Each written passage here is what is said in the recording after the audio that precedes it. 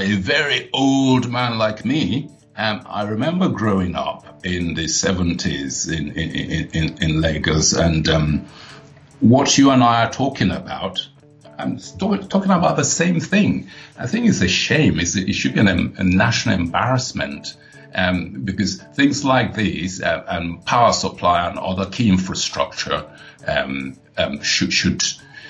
there shouldn't be a JOS or Temi Oduride urging the policy makers to revisit it and ensure our people are given what they need. But yeah, we just do our bit. Do you know that non-governmental organizations are working ceaselessly to make the world a better place? We see a future where young people are connected and act together as agents of change. Making the dream of children living in undeserved communities. And I am well known for championing children's right to education. Poverty alleviation, humanitarian aid, where every child, regardless of their geographical location, healthcare, socioeconomic status or religious background, will have access to quality education. We are concerned about people's health and livelihood. Leadership development and community development. Yes, NGOs are working for the sustainability of all, especially the less privileged. Yes, their voice deserves to be heard. NGO Podcast is the voice of NGOs. I am Jimo Oluwatobishegun. Stay tuned. Hello.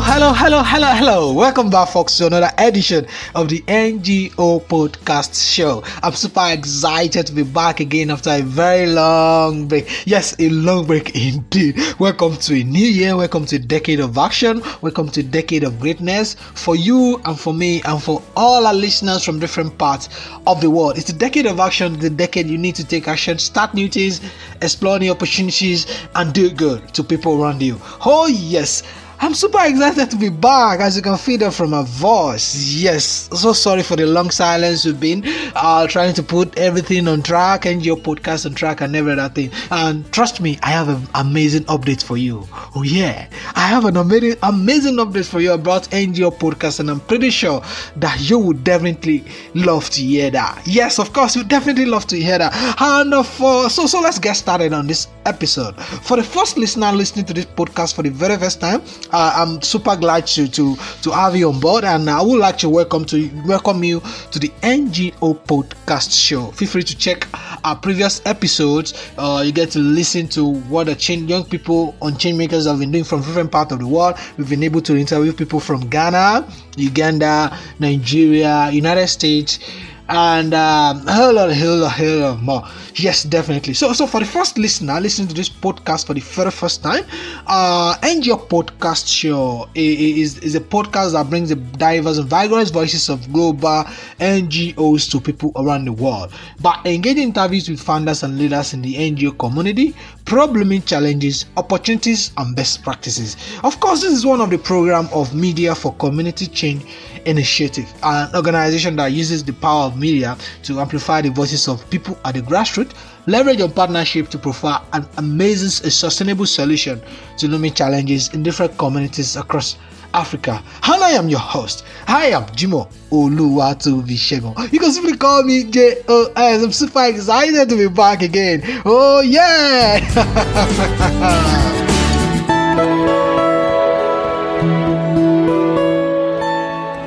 Welcome back, folks. Thank you so much for staying tuned. I'm super glad you're still here listening to the podcast. If you've not listened to the previous episode, kindly go check that out. We have an amazing interview on the library and every other thing. You can listen to us on on TuneIn, on Google Podcasts, on iTunes, on Stitcher, and every other audio platform. Yes.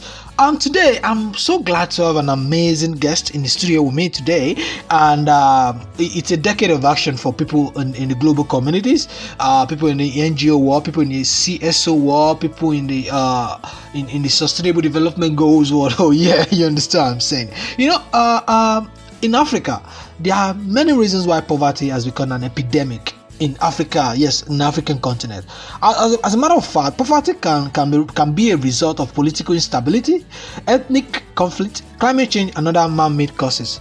But one of the greatest causes of poverty in Africa is also most overlooked. Yes, that is overlooked. The lack of access to clean drinking water. Of course.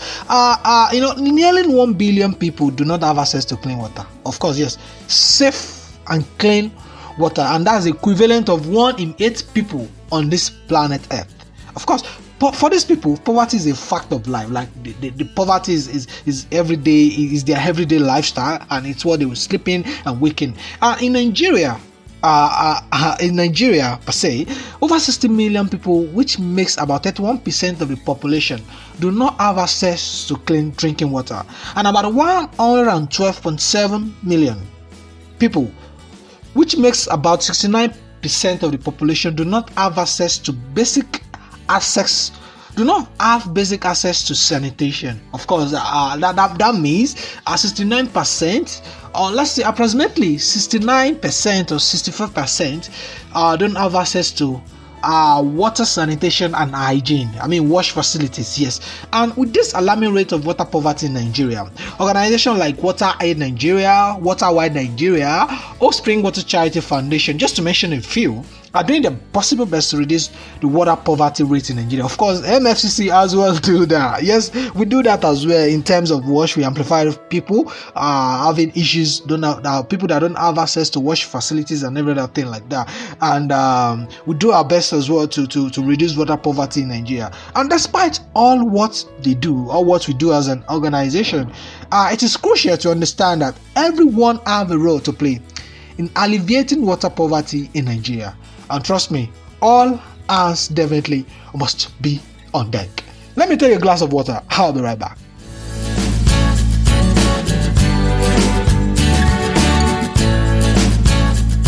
Welcome back, folks. I'm so glad you're still here. On this episode, I'm super excited to have one of the trustees of Offspring Water Charity Foundation, namely Temi Oduride, as a guest today on the episode, on this podcast. I'm so super glad you're excited. Are you excited?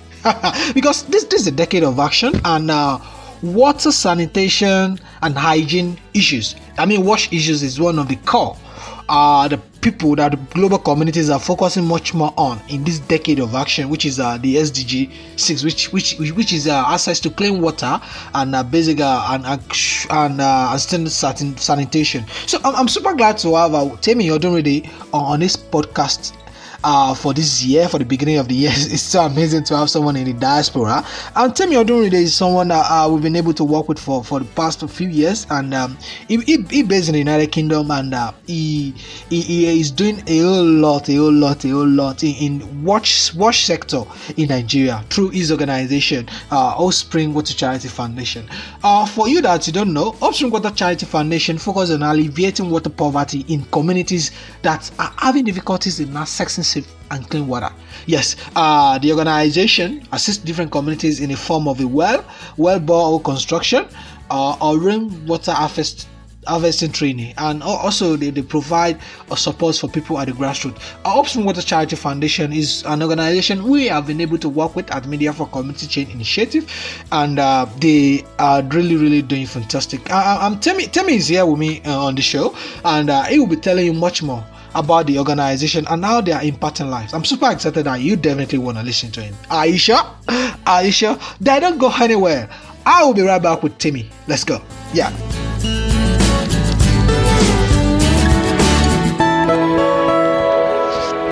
Welcome back, folks. Glad to know that you're still there, locked down to the NGO podcast show.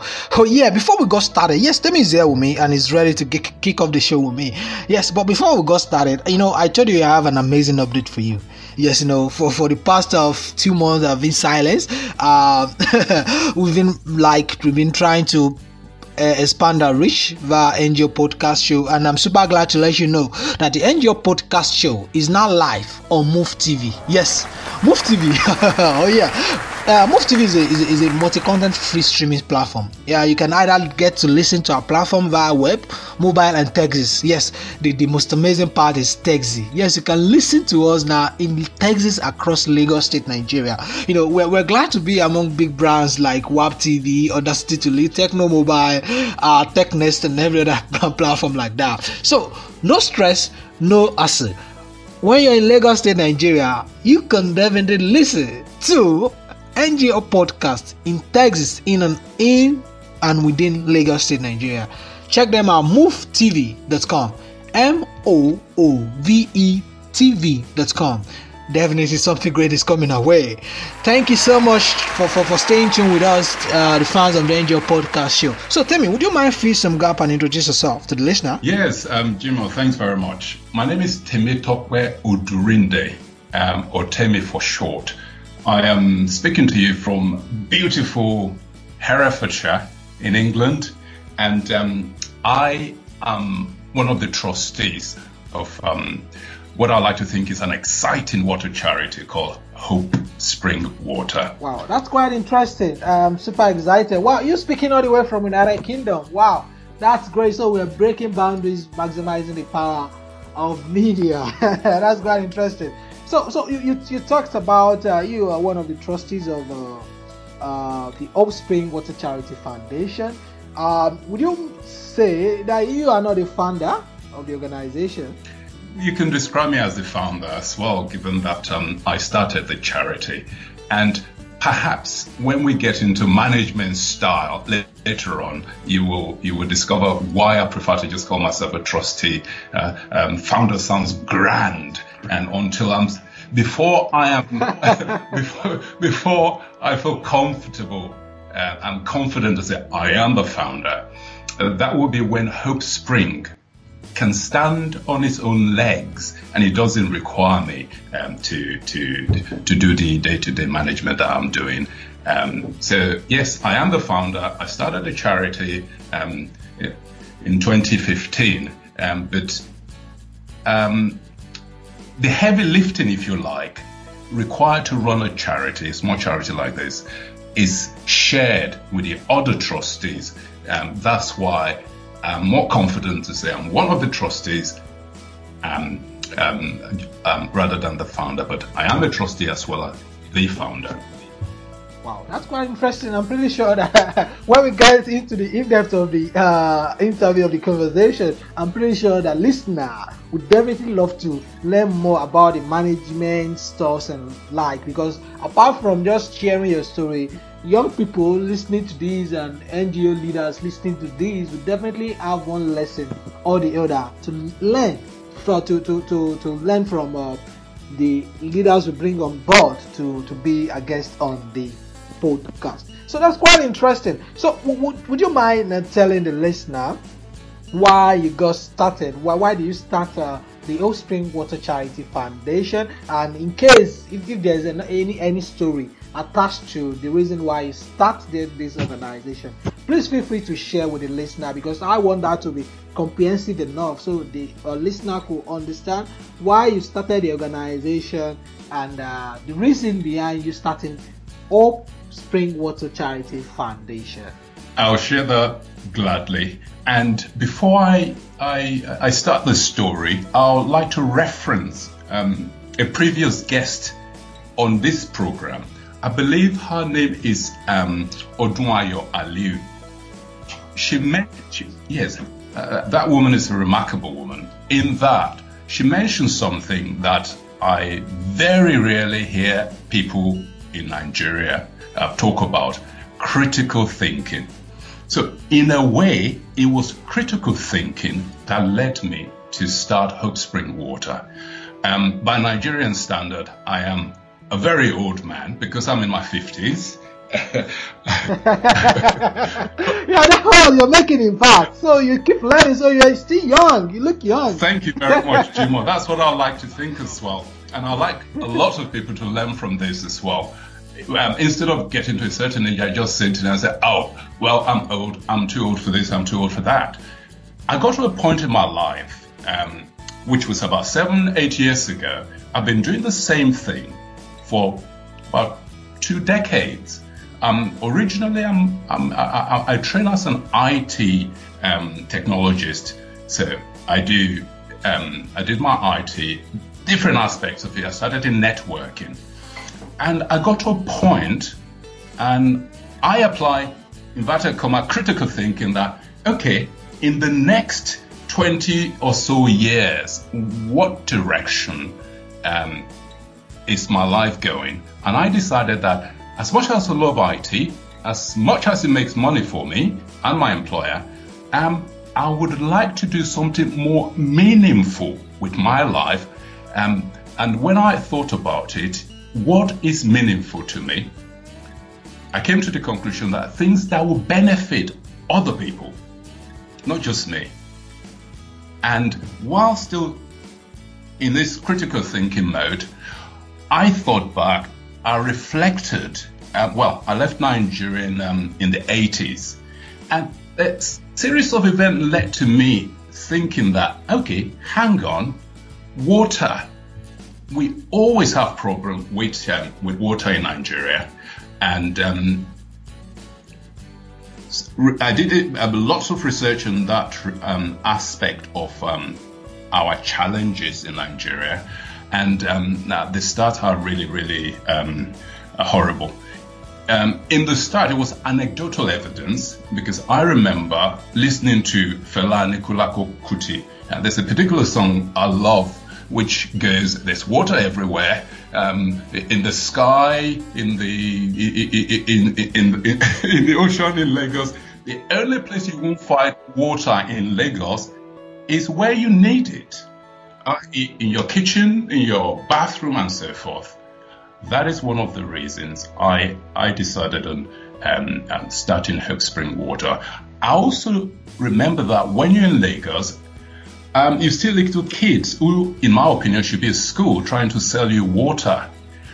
That, coupled with a lot of other factors, stats that I saw on the lack of water, not just in Nigeria, it's a worldwide problem, well, developing world anyway, led me to decide that I'm going to learn as much as I can about development.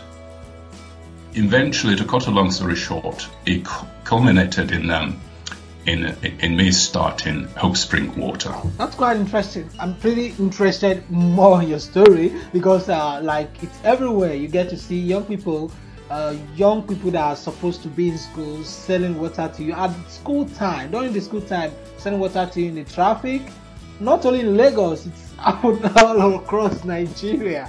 And like you said, water is like everywhere, in the cloud, in the sea, and stuff like that. But where crucial that we need water, that's very, very crucial, in the bedroom, to cook, for drinking, we find it difficult to access water there. That's definitely one of the reasons which I have learned from Hope Spring over the months we've been working together, that water is the core, and I'm super excited that you're doing your own best to provide water to people that don't have access to water. That's quite interesting. So, Mr. Temi, you talk about that you're speaking directly from United Kingdom, that's England, presently. So, you started the organization from England, because most of your activities are in Nigeria. Are in Nigeria. So, do you started the organization from England, or how do you manage that? I need to get to understand, because there are people on this diaspora, like people living in the United Kingdom, they are Nigerians, people living in Ukraine, people living in Belgium. Of course, many are Nigerians, but they're finding it difficult. Like, they want to do something, they have the passion to do something for people at home. You understand? So, they most of the time they find it difficult to manage these things together. How do you manage both? And do you mind sharing? Does Hope Spring Water started from England or Nigeria? If yes, if any of the two, how do you manage the two together? Well, it started in England, and now you're beginning to see why I'm not. Well, I should.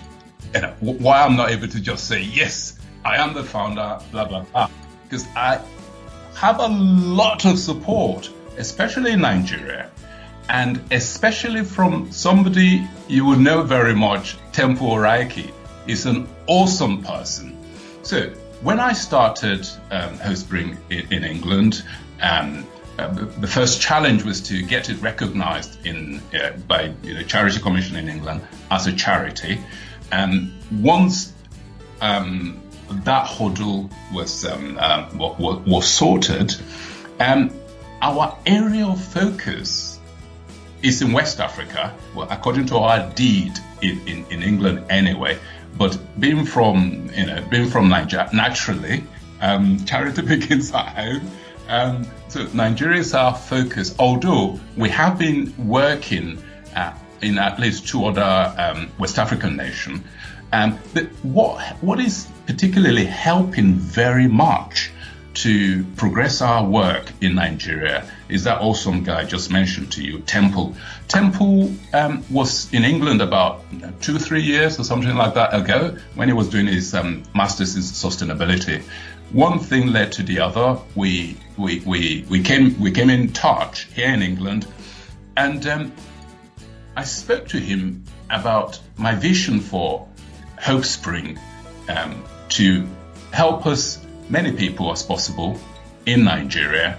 And once after Temple finished his master's and he went back to Nigeria, among other things, he's an awesomely dynamic person. Among other things that he's been doing in Nigeria, he always found time to help with Hope Spring. And then just as you are using technology to speak to me from Abuja, we've been using technology to communicate with loads of like-minded people who wants to help to alleviate water poverty. So that is what's been making things very, very easy. And it's interesting that you mentioned that you've got listeners in Ukraine. There's another awesome guy. He's actually an Ukrainian, even not a Nigerian. His name is Evgeny Garkavi. Again, through the wonders of technology, I found him. He's so passionate about poverty alleviation. Again, he's never been to Nigeria, but he's concerned about people worldwide, and he has been one of the from the technological end, one of the most important people in Hope Spring, who is making it possible for us to work the way we work with Nigeria, with Côte d'Ivoire, and hopefully very soon with Sierra Leone. So if you use technology and you get the right kind of people, and you also need to be brave. Now I'm sort of addressing this to Nigerians in the diaspora who are thinking of doing good deeds back home in Nigeria. It is not impossible, and you also need to overcome the fear of failure.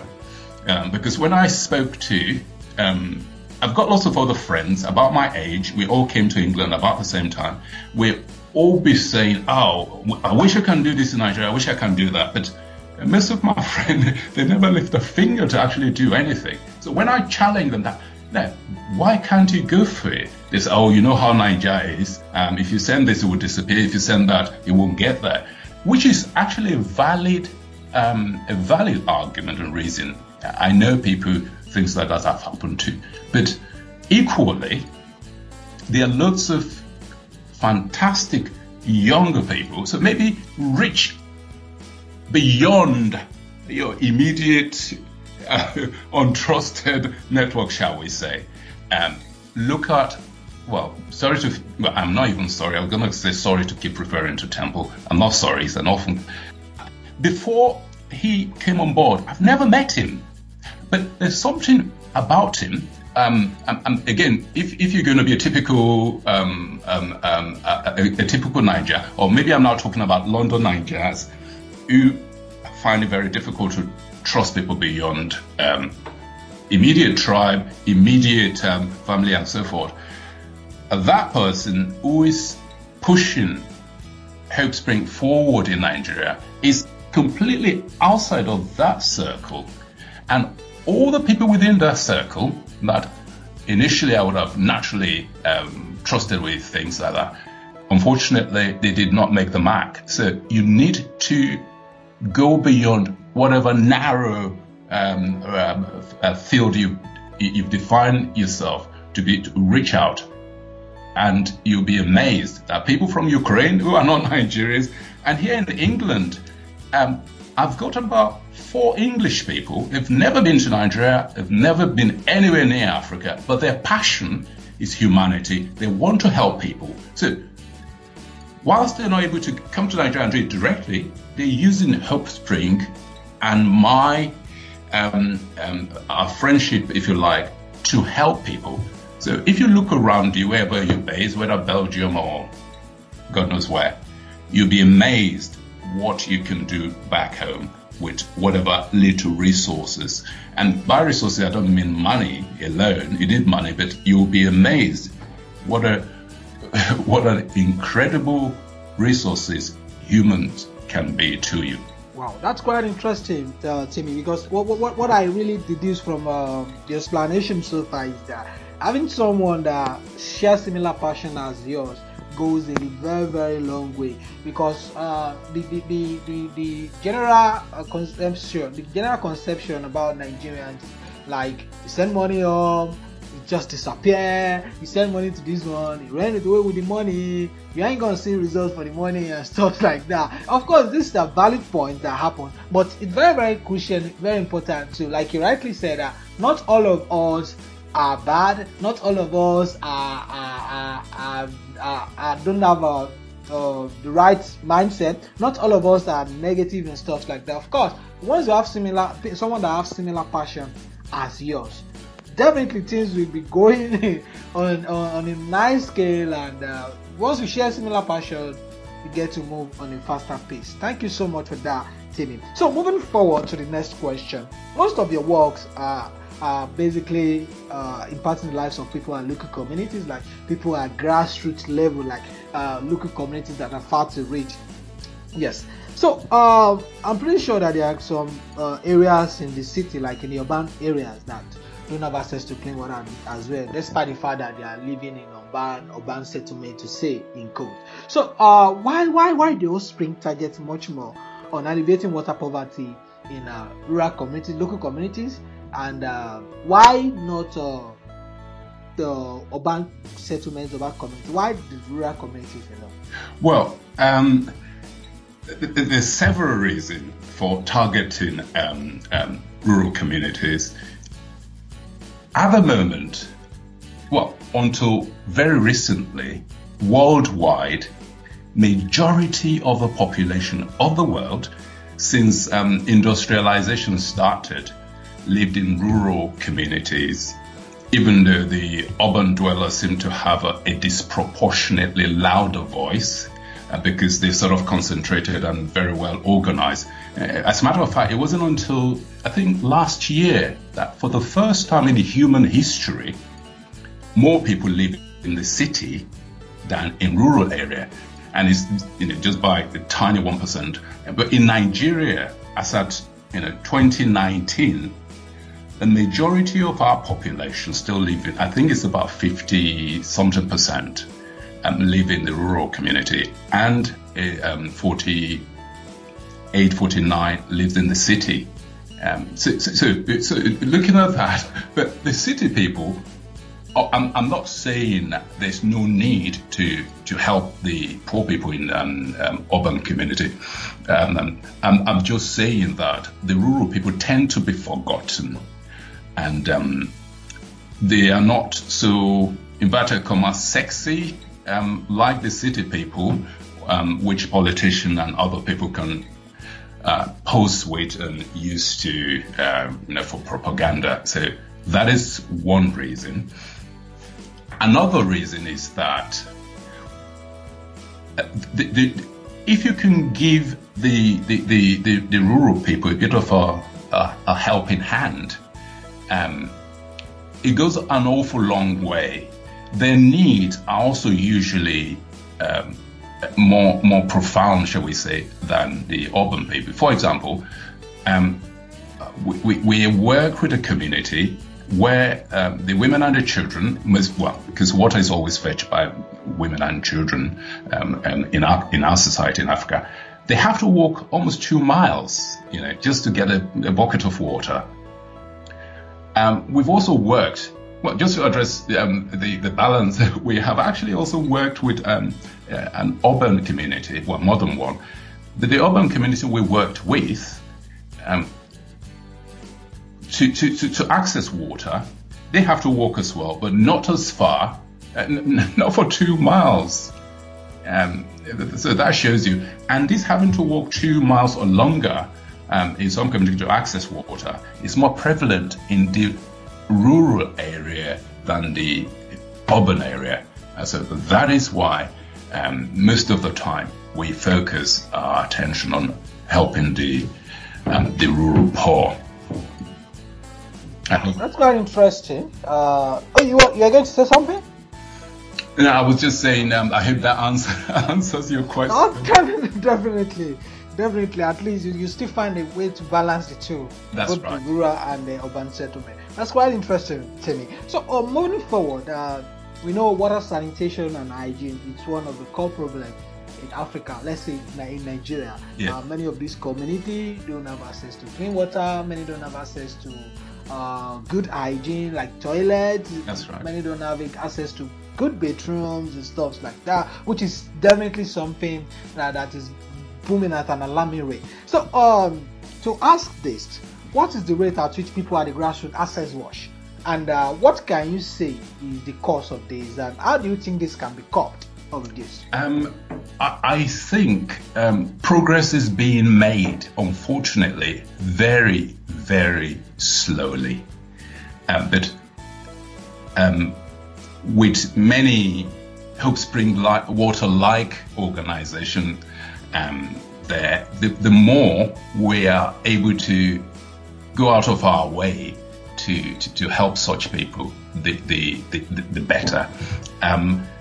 In the long run, if we're going to have a much more faster uptake of wash-related stuff in rural area, ultimately we need help from the government, because they've got the infrastructure and the resources to solve all this problem. Because no matter how good-willed Hope Spring Water is, for example, we've got very limited and very finite resources, whereas our government know exactly where we all are in Nigeria. They know exactly where the most needs are. So it would be fantastic if they can either directly by themselves just decide like, this community in this part of Nigeria, we've had they have problem, we're going to sort it out. Or if they're not able to do it, because that's something they do a lot in the UK. When the government identify a need that they're not able to do, they then fund an agency. For example, our highway agency in England comes to mind. So they've just set up highway agency. Your job, make sure all the highways in England are up to scratch. Here's the money. If you need more money, let us know. So our government can also do that. I'm sure we have our rural development and water resources or whatever it is in Nigeria. So if they can, and it also exists because we work with a university somewhere in the middle of Nigeria, and I was so impressed by the data they've got about all the rural areas and their needs. If a data like that can find its way to the right hand in Nigeria, and with the right will, put the resources there, that would actually put Hope Spring Water and the likes of us out of business. And believe me, I'll be so happy if that happens, because there will be no need for us, which is actually my dream, and I wish somebody would do that. But while that is not done yet, I will urge other water organizations like Hope Spring, and they're all doing awesome work, and the larger ones have also been helping a tiny one like us by sharing data and information that can help us to help more people in the poorer community. Thank you so much, Temi. So you made so much reference regarding to policy makers, people in government. You know, we personally at the Media for Community Chain, we had an encounter with one recently. I'm pretty sure you know the community Sokutu. So the community is still on the process, but you know, they went to the community, they made promises, but to our surprise, they are still yet to materialize, to actualize these promises they made. We did video for them and stuff like that, which is on our archive. But many of these policymakers, they find it difficult to follow through their promises, which is something we've experienced. I'm pretty sure you've experienced that as well. They find it so difficult to fulfill their promises. Okay, we go to this community today. People, don't worry, we got to know about you, this community, through so organization, and we are ready to do something for you. They even went as far as ahead to conduct survey for that community. But yeah, they keep posting us okay, our equipment is this, our equipment is that. Now they ended up not picking our calls again. So it's something that is disappointing. It's disappointing because what policymakers does before they goes into the office, it's what they still keep at while they are in the office. They go to the community before they were voted for. They made promises that we're going to do this, we're going to do that, we're going to do this. But at the end of the day, they see nothing. Now they are in power already. They are in power now. So they went to that community to make promises again. Yet we see nothing. So what's your advice for this policy maker? Well, like you suggested earlier on, I like to think I'm a lifelong student. I'm learning all the time. And I learn from the older people and the younger people. And one thing, I'm going to make another reference to this awesome woman on your show, Oduride. She gave an example. She said, I was a product of such and such until I stepped outside. I went to learn elsewhere. That was when I was able to see that, the way I've been doing it is wrong. So our policymakers, they need to learn, if the will is there, to see that don't make a promise if you're not able to keep it. Only make a promise if you can keep it. Well, I've been advised, I don't even need to be advised to know this, but I don't want to, I don't want to make direct reference to anyone, but it's very, very common back home, and that is why Hope Spring and Water Aid and lots of fantastic water charity are still in business in Nigeria, which is not a good thing, unfortunately. But I don't know how we can make our policymaker to actually identify need, which Media for Community Change pointed out and highlighted, and promises were made. We pulled back because we thought, that's sorted. It will be done in no time. But I was in Nigeria around March this year. I think it was about election time, and I'm trying not to be cynical, but suddenly there were new boreholes in various communities, whether they needed it or not. And after elections, the people that actually need a thing, nothing is done. So maybe it's a coincidence. Let's hope it's a coincidence. So in the same vein, we need to keep urging the policymakers and reminding them the importance of actually looking after people, not because they want to get elected or whatever. If they have that kind of burning desire to make change in the lives of their people, we will need to remind them of, which also reminds me of this campaign which the organization is part of, Hope Spring Water is part of as well. Keep your promises. Promise campaign. Exactly. That is going to run for quite a few months, I think even years, just to keep reminding the policymakers, because quite a few of them made pledges again before the elections that once we're in office, all these community facing wash challenges, we will look into it, and I hope they will indeed revisit it and help.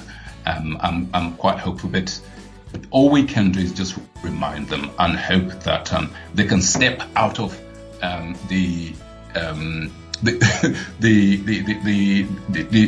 vicious circle that seemed to be the Nigerian system of promises and not keeping them, and they can take Ms. Ali's advice and look for a way to change that. Definitely, we're hopeful because if this thing keep happening over and over and over, and even they keep holding people that are ready to do this thing, they keep holding them backward. Unfortunately, that is the story. And for by Nigerian standard, a very old man like me, I remember growing up in the 70s in Lagos, and what you and I are talking about, I'm talking about the same thing. I think it's a shame. It should be a national embarrassment. Because things like these and power supply and other key infrastructure shouldn't be a JOS or Temi Oduride urging the policy makers to revisit it and ensure our people are given what they need. But yeah, we just do our bit. Of course, definitely. We're open and we just do our bit and see change works and falls in place. So moving back to Offspring, because I know we've a little bit diverse, but I'm pretty sure that at least the listener have something to learn and get some from that conversation. So you started this organization a few years ago. I'm not pretty sure about the year, but I'm sure the organization has run different programs. Would you mind sharing some of the organization's program with the listener and what are your indices of success? Yes, you can sort of consider Hope Spring to be a Sustainable Development Goal 6 charity. Although water is the core, providing clean, safe drinking water is the core of what we do. But when you sort of unpack the whole as Sustainable Development Goal 6, you can see simple things. Well, it seems quite simple, like hand washing, like menstrual hygiene, open defecation, all within that ballpark. And especially our team in Abuja, they have been phenomenally successful with running MH workshop, campaigning to ensure that children and adults learn to wash their hands properly and other factors. Our borehole and well project is slightly slower because we work in the rural area, and sometimes even just gaining access to some community is very long-winded. It could take months sometimes. And we initially set a target of impacting the lives of hundreds of people, and I'm so pleased that that is now in the thousands, both with our core focus, which is providing access to clean water, and the other items are listed: MH, open defecation, and so forth. And as we speak, about 3 of my colleagues, Temple Oraiki, Emanuela, and OJ, they are working on some very important campaign to do with open defecation. It's a shame that about 25% of us in Nigeria, we still sort of do that on a daily basis. And to go back to this, what we consider a success. At the moment, we've impacted the lives of hundreds of people. I would like us to be able to count in hundreds of thousands. That would be fantastic. But like I used to tell my team, Rome was not built in a day. So gradually, we are getting to where we want to be. Definitely. That's quite interesting. So moving forward, I know we've been speaking for over 30 minutes, which has been quite interesting and engaging. So how have you been able to manage the organization over the past few years? in terms of funding, human capacity, and external factors like challenges here and there, Nigerian policy and stuff like that. How have we been able to manage the organization in terms of these three: funding, human capacity, external factors such as challenges here and there, etc.?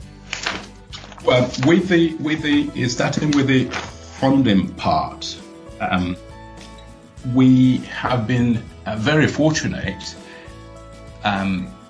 Here in the UK is where we do all our fundraising.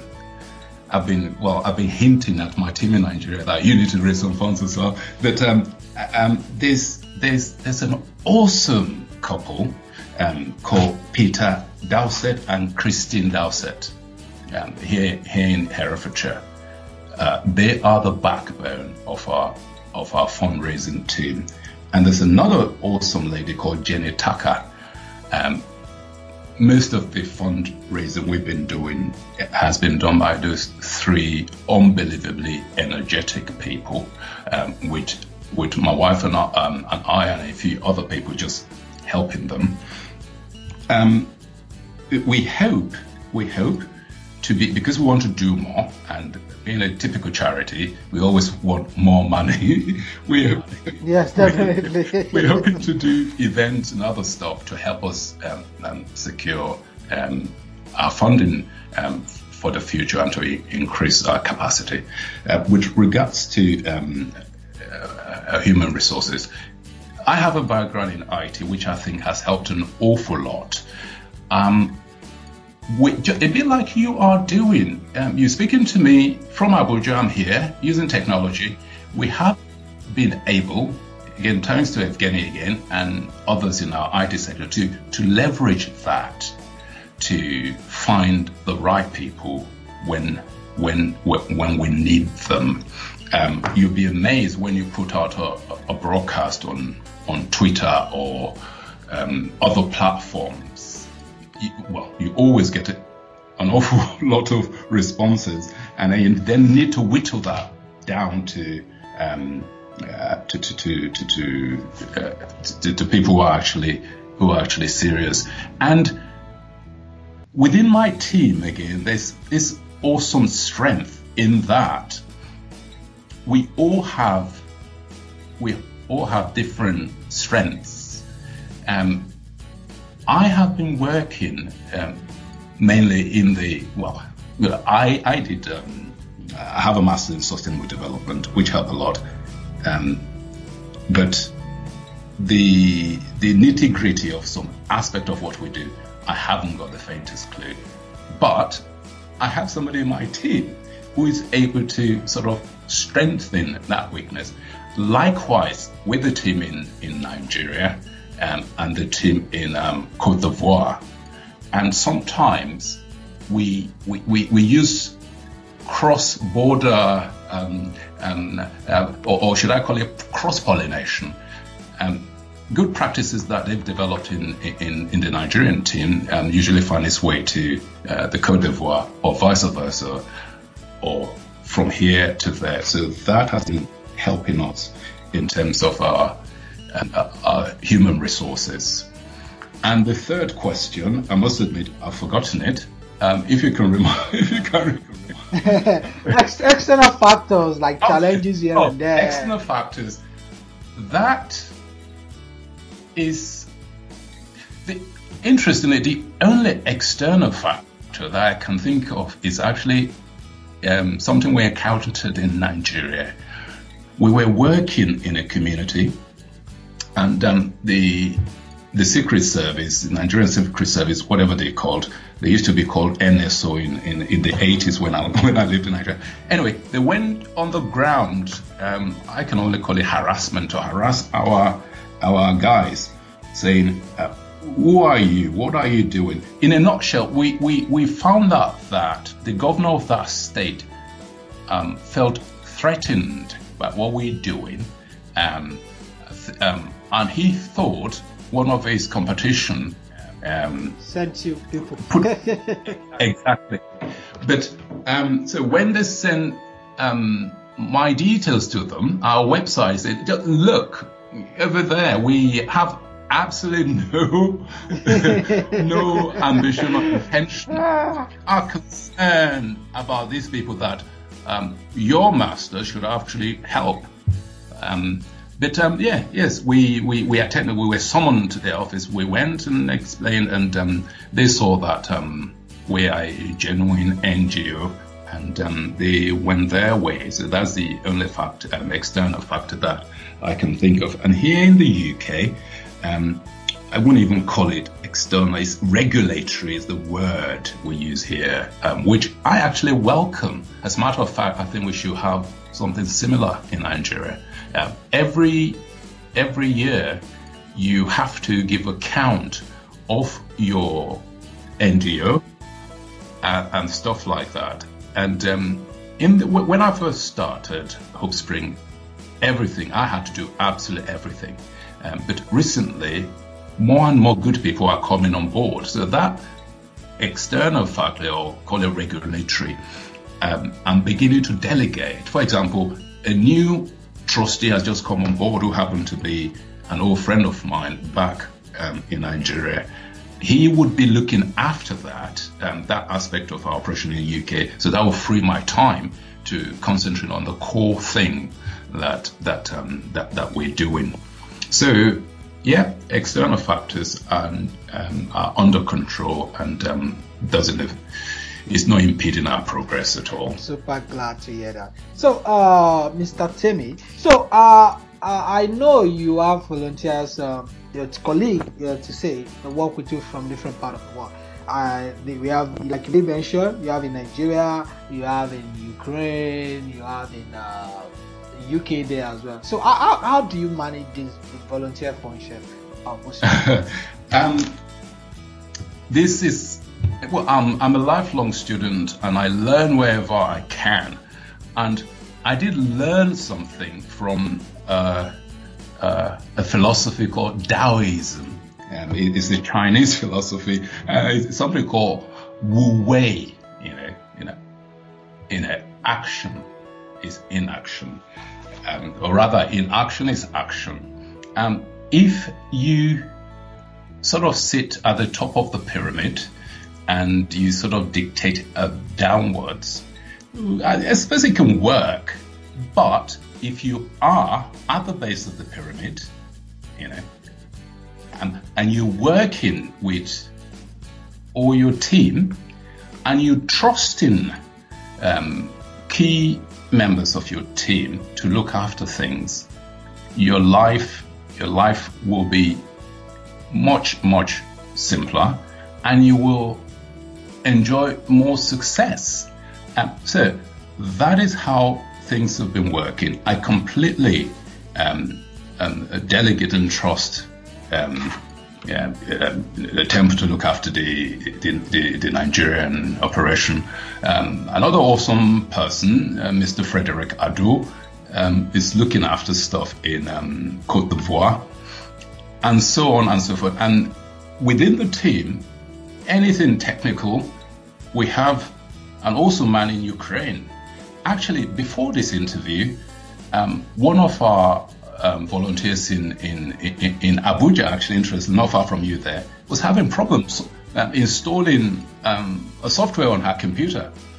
And Evgeny from Ukraine logged in remotely into her computer, fixed the problem, and I was just informed that, oh, by the way, Temi, Bolu was having such and such problem. I've done this and it's fixed.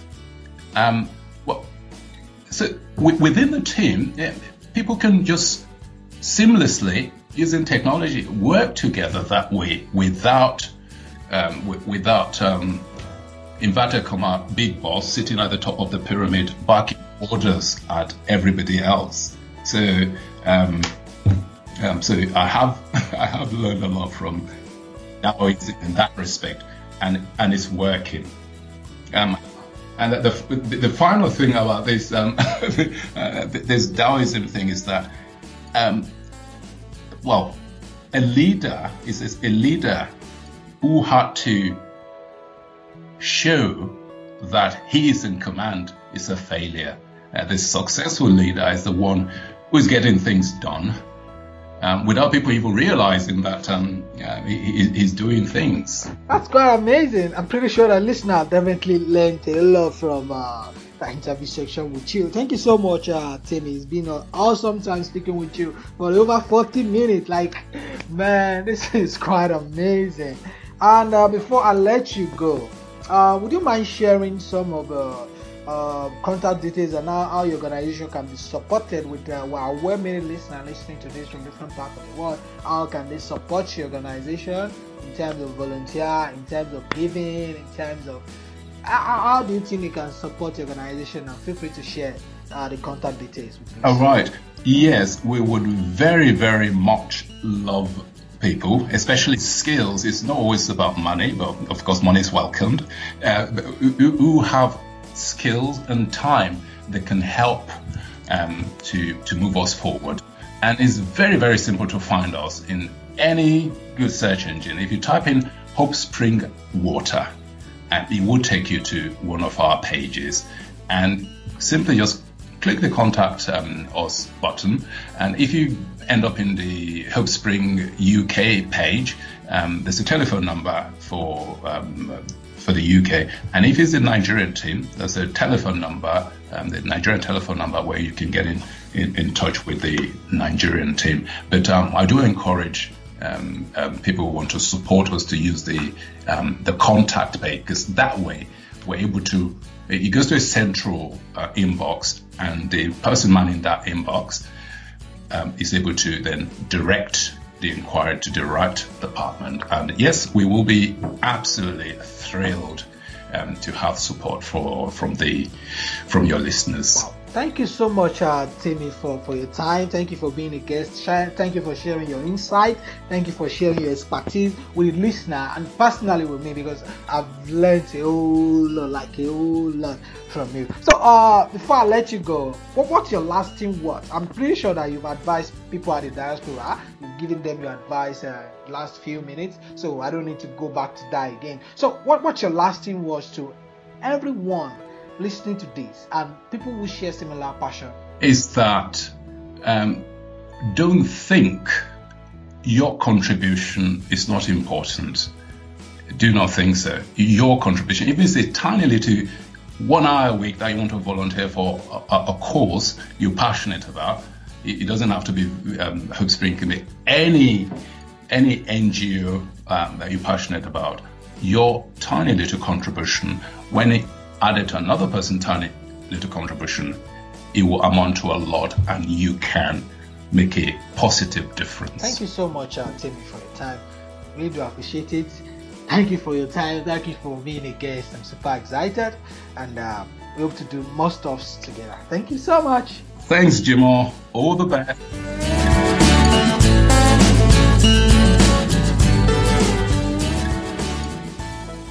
Welcome to the 6th day of January 2020, and this is Bridging the Future Season 4, where we are focusing on making profits beyond business profiles.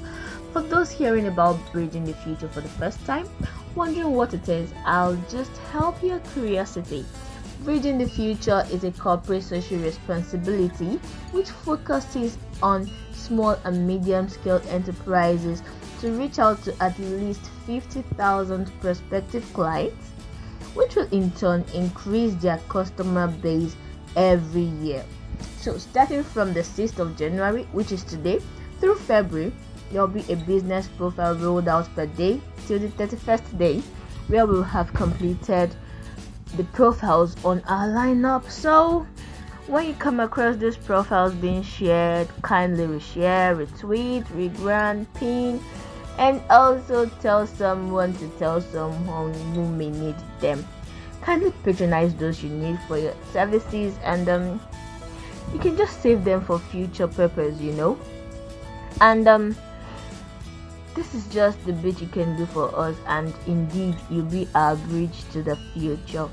Thanks for cooperating with us, and do have a pleasant year ahead.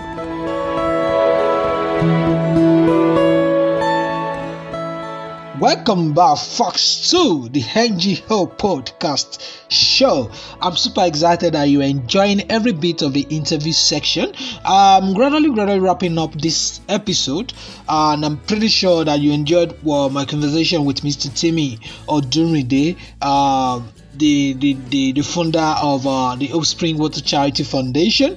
And to learn much more about the works and support Offspring Water Charity Foundation, please feel free to visit their website today, www.offspring.org.uk, www.offspring.org.uk. You can email them as well. They definitely will reply to you via their email as well. hello@offspring.org.uk. hello@offspring.org.uk. And it's a wrap for this episode. I remain your dear host, Jimo Oluwatobi. You can simply call me JOS. For inquiries, advert placements, sponsorship, or any partnership offers you may have for this podcast show, please feel free to reach out to me via my email address, jimo@ngopodcast.com.ng. jimo@ngopodcast.com.ng. I would definitely be glad to read from you soon. And I'm going again until I come back with another fresh episode. Remember, you have a vital role to play in the human race. Government cannot do it all for you. Be ready to do yours. Make sure you're good. Talk to you soon. Stay marvelous. Bye-bye.